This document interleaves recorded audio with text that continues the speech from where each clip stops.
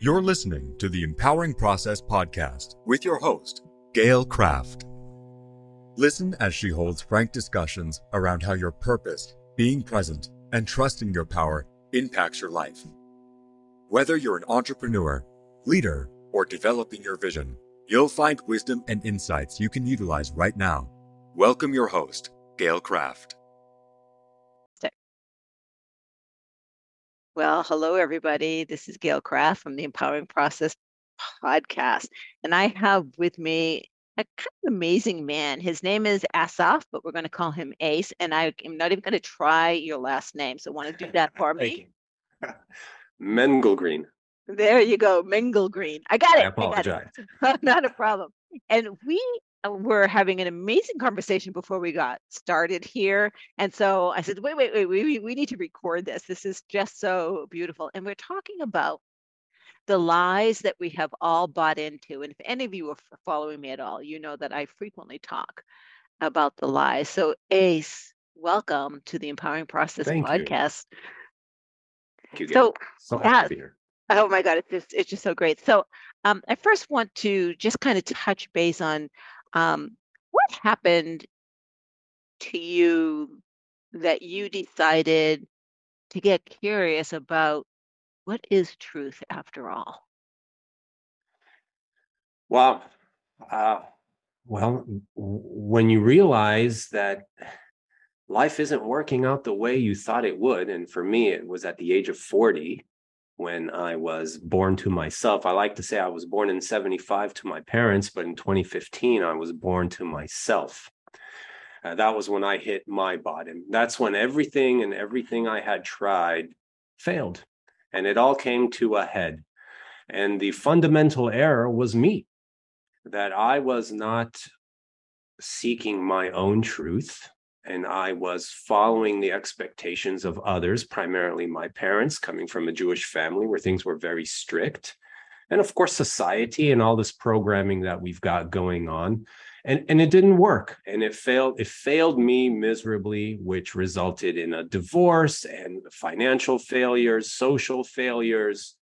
And I came to that fork in the road, that proverbial fork in the road, where either I was going to start living or end my life. And I chose to start living because I had 2 little boys and my parents who loved me. And that's where I didn't know where to begin, but I knew I needed to begin somewhere. So I had to educate myself.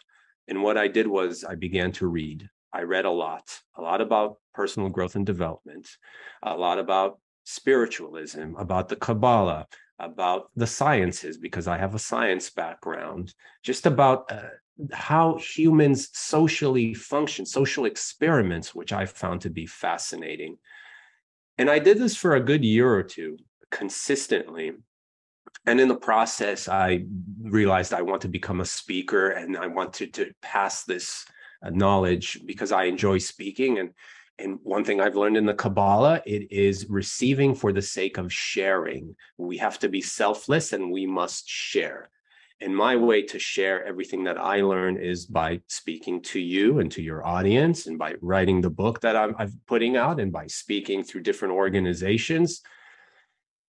And this all was starting to learn who I am and what my purpose is, and reading and learning a lot by those who were far smarter and greater from way back then and current today, and gleaming off of their wisdom, and then reinterpreting it in a way that made sense to me and was woven within my life story so I could share it with others. Because as I've learned through the Toastmaster organization, stories sell, facts tell.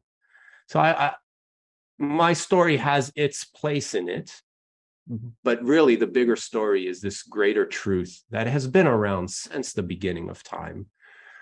And it's unfortunately been masked with a lot of lies and propaganda and what have you for all sorts of reasons, none of which are to benefit you and I and our audience, unfortunately. And that is so true. And one of the things I mentioned earlier is that I've been on an intentional quest to uncover lies, right? And I'm a soul realignment practitioner. And in that process for myself, I discovered my soul blueprint includes truth. I am compelled, I cannot tell you a lie. I Mm. physically cannot do Mm. it. I am truth. And I'll tell you, at the age of 7 or 8, I can remember, I grew up in the streets of Boston. I can remember walking around the neighborhood thinking, I'm not from here. Mm. This is not real. This is my dream state. I want to go back home. Mm. Right. And I had no one I could talk to help me understand what awareness was just hitting me at that point. Mm. Right. And so what do is we bury it, right? We pretend it's not happening. And there are so many other things that I buried because society would go, you're in fact, I've been called a witch by my own sister, right? Because of the things that I am capable of doing. Um, and it's not magic, No. it's who we are. And when we start to step into the truth of who we are, magic happens. What we consider magic, because we can't scientifically yet explain it. Quantum physics is getting there. Slowly but surely, Yes. yes. That's right. Interesting you say that when you were young, how you identified as not of where you were. I had something similar when I was young, this reoccurring feeling that I did not belong. And I know a lot of young children feel that they don't belong. We could label it generically as an outcast, but Yeah, but that children, wasn't it. that's not what it is. That's the layman's safe word. Oh, that's just an outcast. Maybe that's not an outcast. Maybe that's a child who's truly more in touch with source, and they just don't understand this disassociation from where they really are, the present reality, if we can call it that, and what's they really feel intuitively inside. For many years as a child, I felt that I didn't belong. I have journal entries when I was in 5th grade saying, I am wood, girls are metal, we don't get, and there was such a theme of me not belonging. And so many years later, I look back and God, I think I had it right back then. We did. And, I did, you did, and a lot of children do. But parents who have already been washed over with all the challenges of life don't often promote that sense that we have as children, that sixth sense, if you will. And it's obviously we don't want to label our children as weirdos or anything like that. So we tend to shun these things and mask it with rules and authority and all sorts of things like that. And eventually kids grow up and it kind of gets put in the back of their minds, but you end up growing handicapped, as I did up until my rebirth. Mm-hmm. And eventually you have, call it a midlife crisis or a come to Jesus moment, where you realize, oh shit, this is what kind of life have I been living? Because this cannot be it. This isn't This, working. this cannot be it.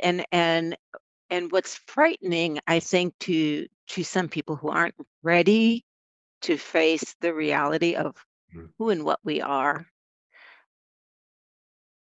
that means that my house doesn't matter, my Mercedes doesn't matter, my VP position doesn't matter. Well, that's true. It doesn't matter. It's something that you manifested, and that's beautiful that you manifested that. Yeah. But in the scheme of things, it doesn't matter at all. If it was taken away, so for example, today's and you and I, how we got here today is a perfect example. You've got stitches in your mouth, you're barely able to talk.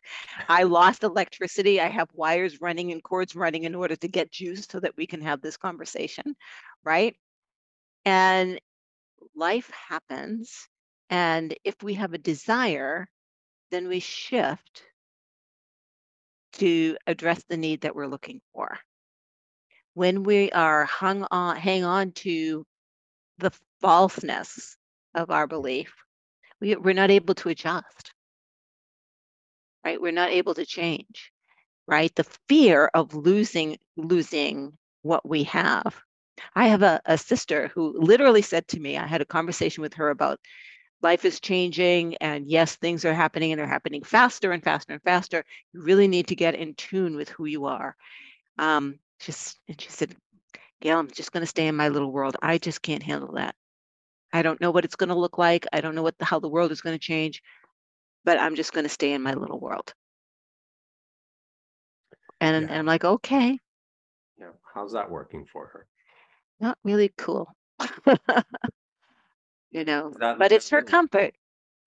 But that little world gets smaller and smaller. Oh, it's so small.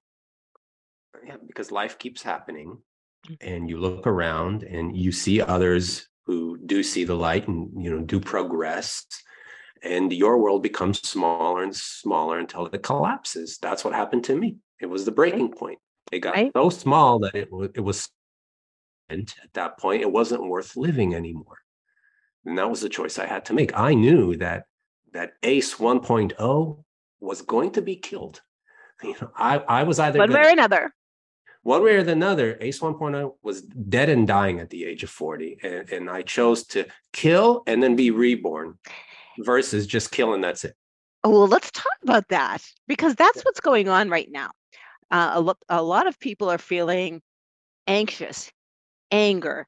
Things are coming up. People who are just on this journey have a lot of cleansing to do, and they're being faced with their past. And it's like a death. I had a spiritualist tell me in December, he goes, you're going to go through a death right now, Gail, because I went through it before this time. It's just your life passing before you. It's just so that you can release whatever's left. And that's what's happening.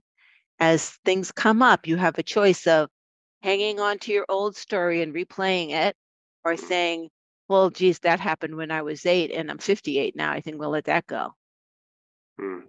Right? And you have a choice of letting it go or hanging on. And if you hang on, you're not going to grow. You're not going to expand. You cannot with that weight.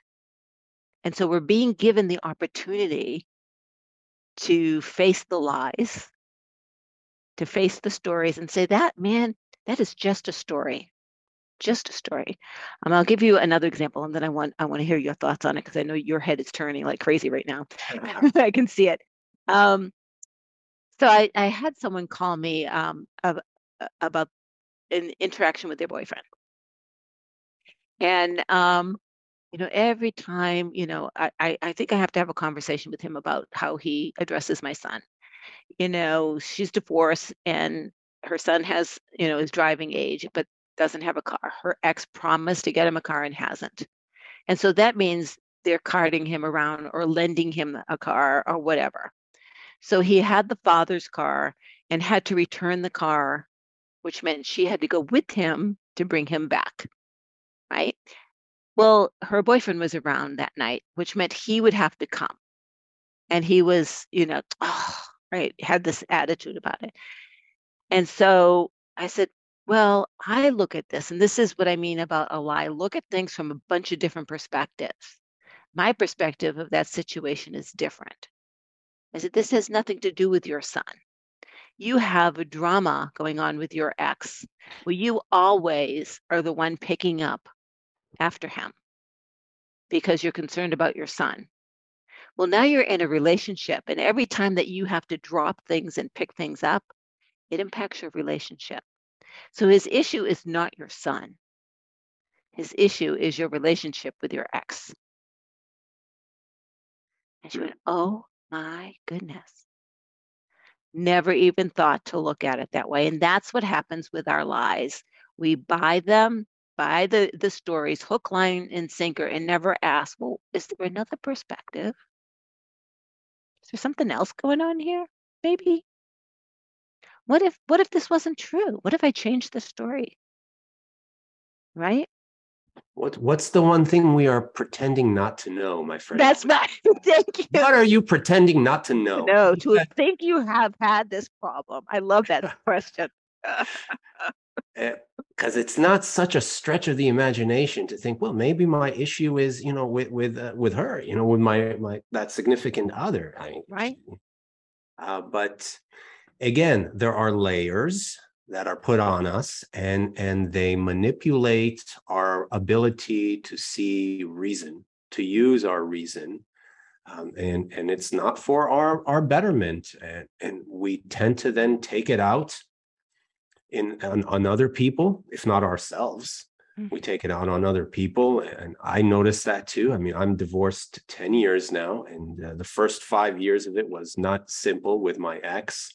And if I had issues with her, it would immediately funnel and translate into my children and my ability to parent. To this day, if not just in anything in my personal or private life, professional life, if it irritates me, I become a jerk to my children. And I can cognitively get ahead of it because I've been there so many times, and I have to stop myself and realize, whoa, stop.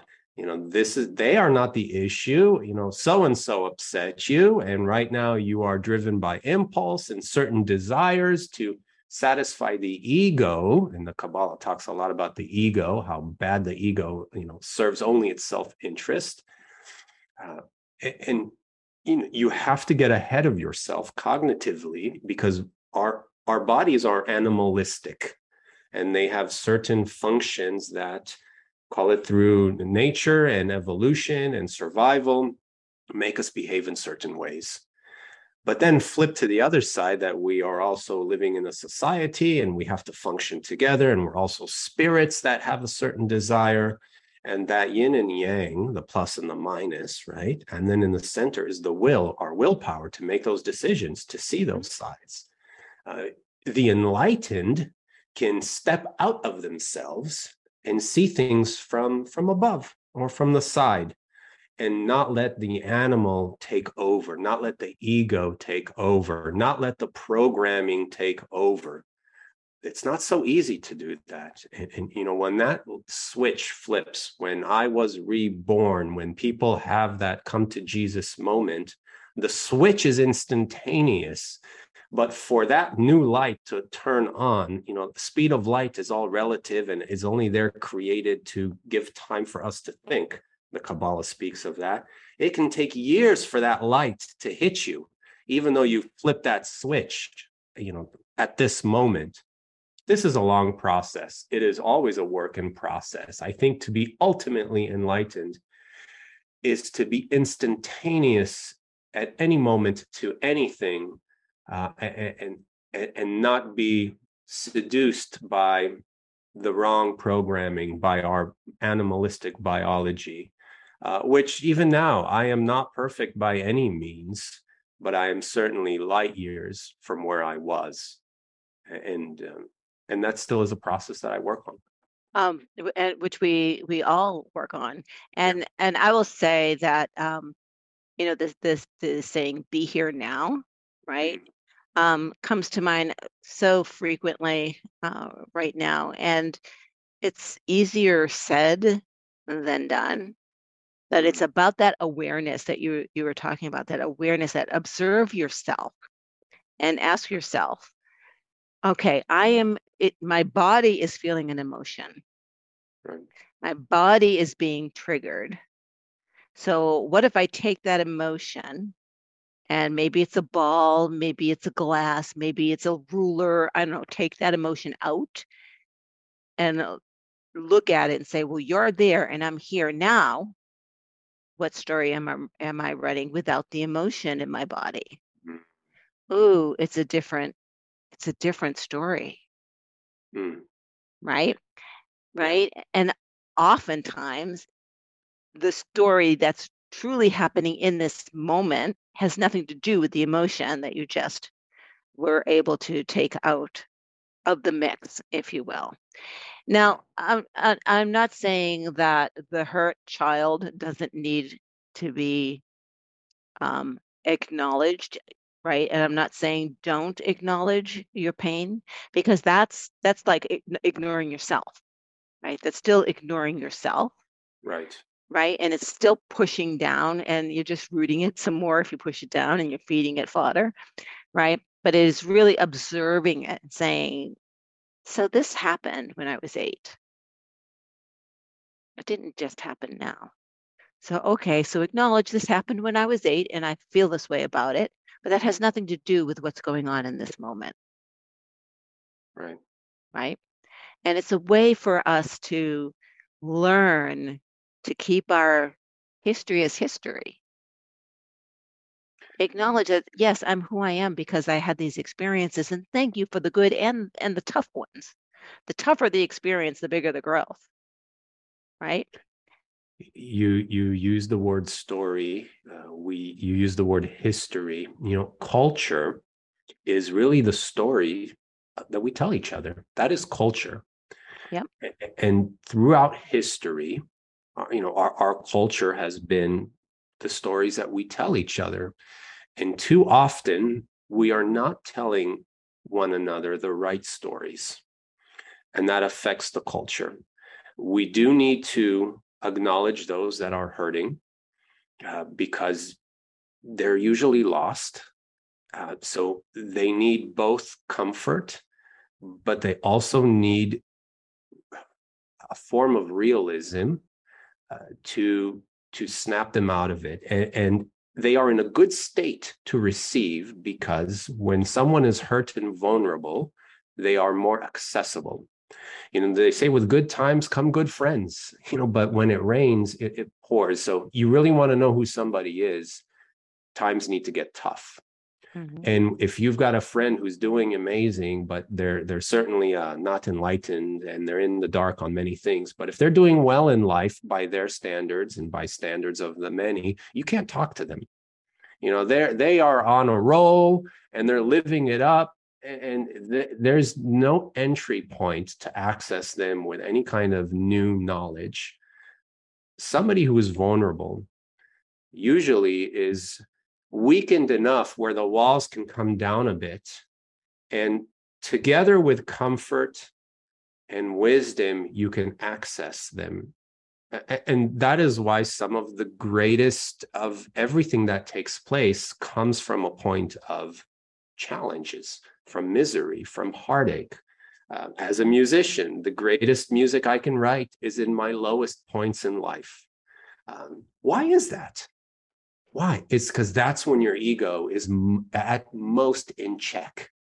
Right. And when the ego is in check or currently booted out of your being, then the light comes out. And that's when you're in the zone, right? Right. And this magic comes through you that you can't even expect. When my marriage was ending, before I left the home, this is 10 years ago, I had all of a sudden this flood of creative juices that came through me. And I wrote like 4 or 5 songs within days. And those songs were predicting my future. One talked about where I was then. One made perfect sense a year and a half later. One 4 years later. One like now is coming to light. But only in my lowest points where all my ego is out. And I'm not going to say give up, but when I surrender to the universe, that's when the universe says, thank you. Here you go. And because that's the universe, right? Go ahead. That's the phrase, let go and be free. Right. Because that greatness, what was I saying earlier that Kabbalist Rav Berg said? He said, rather than chase after the light, we must find and identify all the curtains that conceal the light that is always there. Right. But if you don't stop for a moment to realize all of those curtains that are there, you're never going to notice that light. And all of these layers that we're talking about, the theme of this conversation, these layers of lies that we want to peel back, these are all the curtains. And a lot of it is propelled and it's thriving within our own ego. And we need to get ahead of that to be able to remove those curtains. And one way is when we're really hurt and suffering. That is a great way to check yourself, is when you're down and out. Because that's when you say, how did I get here? Right. Right. I can, and I've been there a few times, right? For various reasons and for various lessons, right? I can honestly say that at this point in my life, when I realize that ego is there, ego is part of who I am, so I don't discount ego. Ego is definitely here for a purpose, but ego's not the boss, right? So, Shouldn't be. right? So, but usually it is. So when I am reacting versus responding, I will check and say, okay, ego, thank you very much for your input. I will take it in consideration. You can now get out of the decision-making process, Right. right? It's just a point of data. It's not all of the data. And then step back and observe. I like to tell my clients, pretend that you're a reporter and you're watching the event of your life play out. What would Mm. that reporter who has no emotional attachment to what's happening, no expectations, no judgment of the people, what would they say is happening? Different story. Yeah, you have to be a professional, right? You have to be a professional of your own life. And a professional doesn't get emotional and they don't bring their opinion into it. A true reporter, which we don't have so many nowadays, a journalist, Right? doesn't bring their side of it. We don't care about. They're there to report on the facts. Yep. And only the facts on every side of the story. Right. I can remember telling someone about a client, and again, I no names, but I was talking about how we went through the process of getting his values out so that we were sure that he was making choices around his personal values. And one of his values is in his workplace, he wants good-looking women around him. That's important to him. And this person said, well, that's shallow. I said, it's none of my business what's a value of my clients. I don't care. This was important to him. So we put it on the list. It was something for him to check off. None of Right. my business what he likes and doesn't like, nor is it any of my business what you like. Right. And Right? that's ego. And that's ego that says that. Right. Right. Right. And that's judgment and that's expectations, right? Right. And the thing is, again, the Kabbalah is going to tell you judgment is part of what we do, of who we are, in order to make choices. Free will can't make a choice if we can't judge versus Right. being judgmental. Right. Being the judge, balancing the scales, right? And understanding all of the universal laws. The universal law of polarity is my favorite. Can't have up without down. You can't have black without white. You can't have good times without bad. You Correct. cannot. Now, if you're living forever in the bad times, you're still living on the good time line of polarity. You're just at that end of it. You're not Right. at the other end of it. So, what small step can you make to go to the other end? Just start going up the other end of the timeline. Don't stay stuck there. It's your choice, right? And again, yeah, Identify the curtains, right? yeah, By the curtains.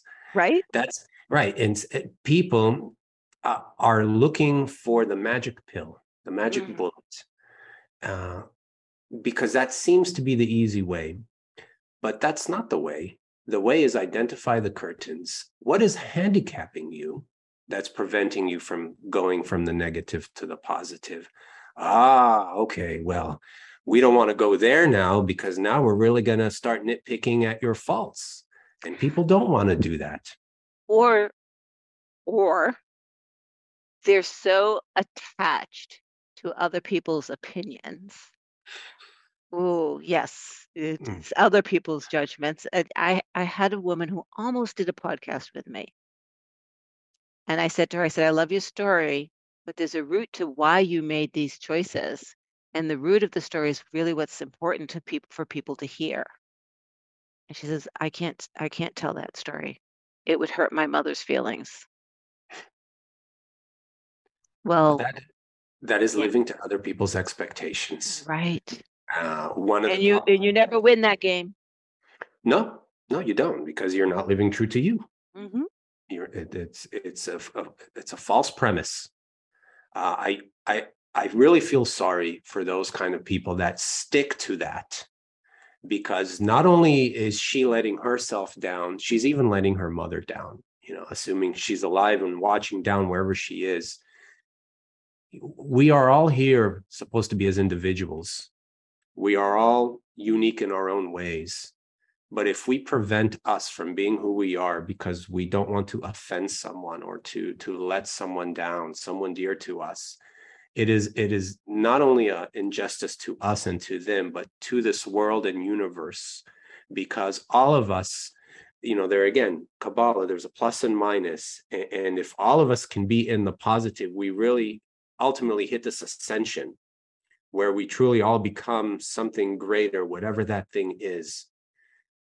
We cannot do that if we tie ourselves to other people's expectations. That is extremely unhealthy. I like to say the greatest speech ever told is the one I've never told, because that is the deepest thing that I have not shared. And people need to be able to go to that deepest thing and bring that out. Someone needs to hear it. Someone needs to hear it. That person themselves needs to hear it. It needs to come out of them. When we talked the other day, my first step to beginning to love myself, to beginning to stop hating myself, was to face myself in the mirror. Yes. And people don't do that because they don't want to say the things that need to be said. And the safest place you can do it is on your own, in front of the mirror. And as easy as that is, it's still extremely hard. And it's just you in the mirror. But most people won't do that. Here's another take on it. Forget the mirror. Sit down and write down your own eulogy. Write down your own eulogy. I proposed that in the newsletter, and one person came to me. She's like, I can't do that. I'm not ready. And this was an older woman. I said, really? I said, well, when you are ready, let me know. And if you can't write it down, why don't you ask your friend to write down your eulogy? What would they say about you? Because that is, again, a come to Jesus moment where you have to face the reality of, who am I? What is my legacy? What am I really about? Do I like me? Am I fucking up somewhere? Well, and honestly, Ace, this whole journey that I'm on started because I couldn't stand who I saw in the mirror. Agreed. I looked in the mirror one day and I literally said, if I can't stand you, I'm surprised you have any friends. How can anyone else stand you if I can't? Something's going to change, and it's going to start now. Yeah. When you're sick and tired of your own bullshit, that's when change begins to happen. Right. But a lot of people don't get there because they won't let themselves get there because they know what'll happen. They'll have to confront themselves, and it won't be pretty. And when I confronted myself in front of the mirror, it wasn't pretty. And it was weeks that I would yell at myself in the mirror. Mm-hmm. I learned this from somewhere, I don't remember. And every morning I would get in front of the mirror and I'd look at this man in the mirror who I despised because I thought he was a loser and a failure and nothing worthy. And the worst things I could say that came out of my belly came out in a yell. And I would yell 30, 45 seconds at the top of my lungs until my throat would hurt. And then the next day I would do it again, and then again and again. And I did this for weeks. And then one day, this was the beginning of the switch. I looked at this man in the mirror and I felt something different. And we're going to talk about feelings because feelings is huge. I felt sympathy for the man in the mirror. At that day, I didn't want to yell at him anymore. And that was the beginning of stopping to hate myself. Loving didn't happen for at least 4 years probably after that. Right. But the hate began to end that day. I didn't need to yell at me anymore. Mm-hmm. Now I could look at myself in the mirror and say, okay, what are we going to do about this? And that was the turning point. But it wasn't like a snap of the fingers and, oh, we're all good. And, one little session. No, it was weeks and weeks of berating myself. So who's ever on that precipice of, are they ready to face themselves? Just know this. It's a process. It could take days, weeks, and months. But I promise you that on the other side of it, that self-loathing you have will diminish and go away, which will then create space for love to enter. You still have to work for that, and there's a process and tools and mythology, but you have to create space in order for something new to have. It's like a habit. You can't just go cold turkey without swapping in one habit for another, because then there will be a vacuum, and we don't do well in vacuums. Because if we have vacuum, trust us, someone will plug that vacuum in with something to benefit them and not you. And that's a promise. That's an absolute promise, an absolute promise. And we've danced around the lies. We've not been specific about the lies. There's so many, and I will tell you, this past Christmas, I'm going to tell you about one lie that I was like, oh my goodness, there it is. I went with some family members to a Christian ceremony for Christmas.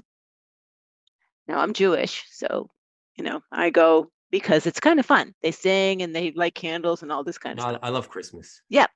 So the pastor starts talking about, right now we're in the middle of dark times, and we were, and he was right, because we were coming through to this. We're now getting ready to ascend, right? Very dark times because the garbage is coming up for us to address.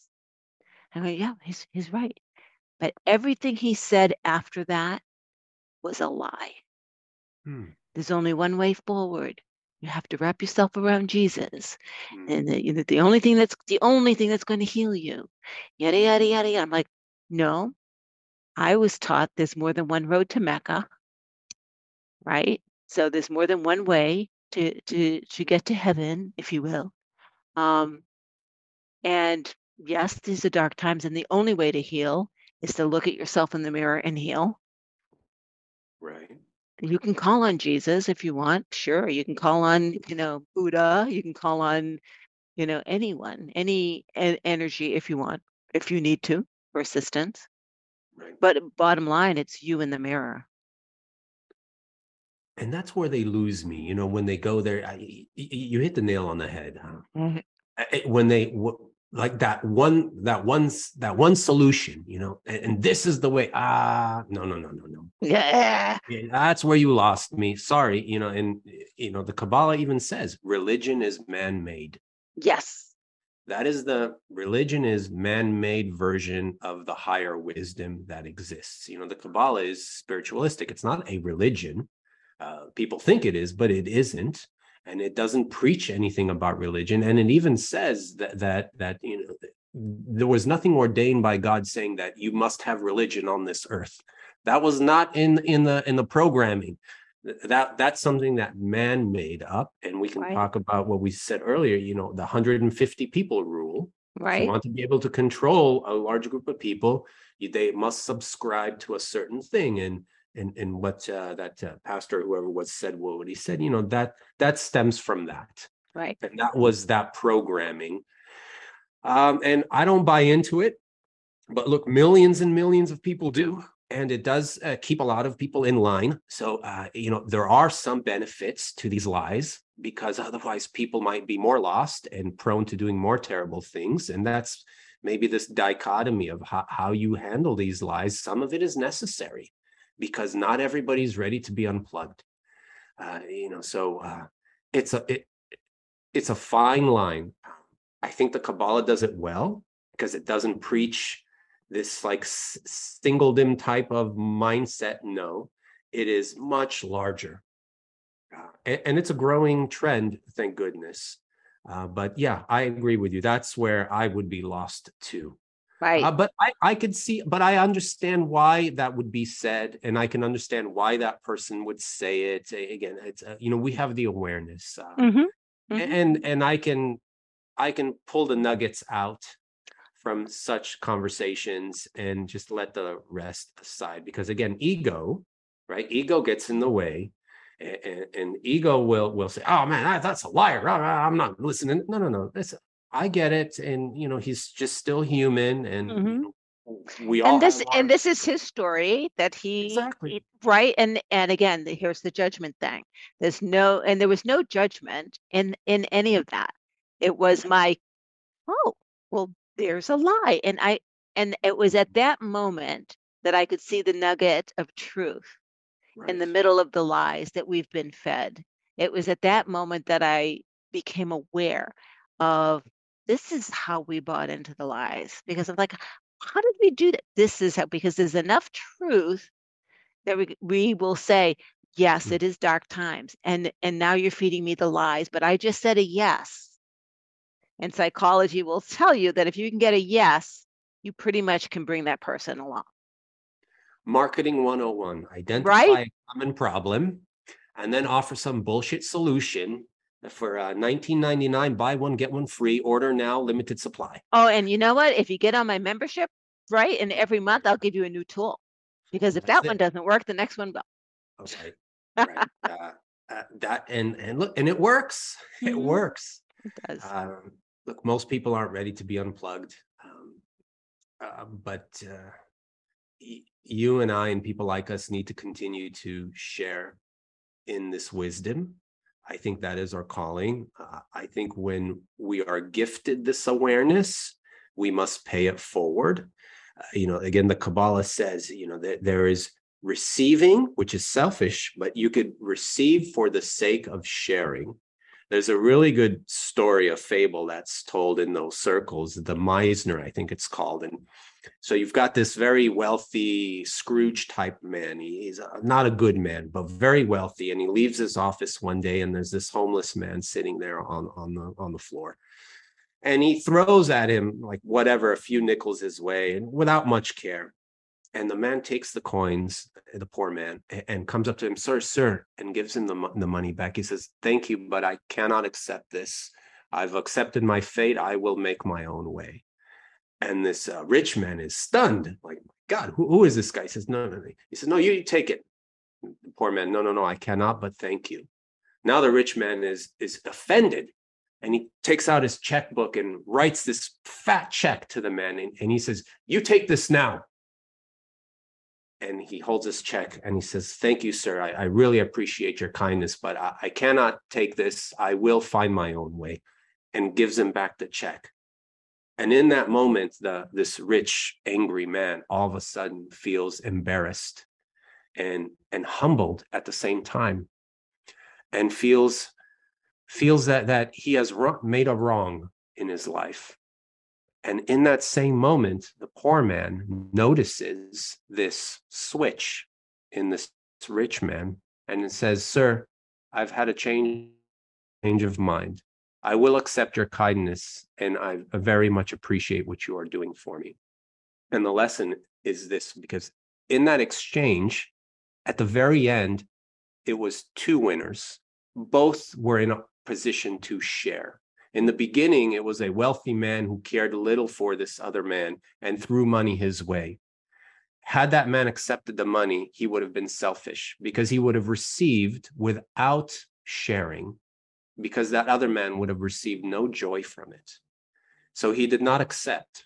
But only when the rich man was able to see the error in his ways did the poor man give him the opportunity to give with joy and receive something in return. And that is very interesting, the with joy thing. And we do have to cut this short. Joy is who I am. So I've had many spiritual readings and been told that is, when we talk about source and energetic source, Mm. that's who I am. And that is real. I mean, if I'm not having, I call it delicious. If it's not delicious, Mm. then I don't want to do it. Right? It's got to be delicious, right? And part of being delicious, and you're right, is in the giving. As a leader, my joy as a leader was watching what I could do for my staff, for my team, to help them grow and achieve. We had flow, because I have a whole speech on flow, because it wasn't about me. It was never about me. It was always about what can I do for them to succeed? What can I do to get roadblocks out of their way? What can I do to be sure they have what they need in this moment to do what it is that they need to do? And it comes back to you. And it comes back. I had amazing teams. I had amazing people working for me. But Alex, my battery is about to go for some reason.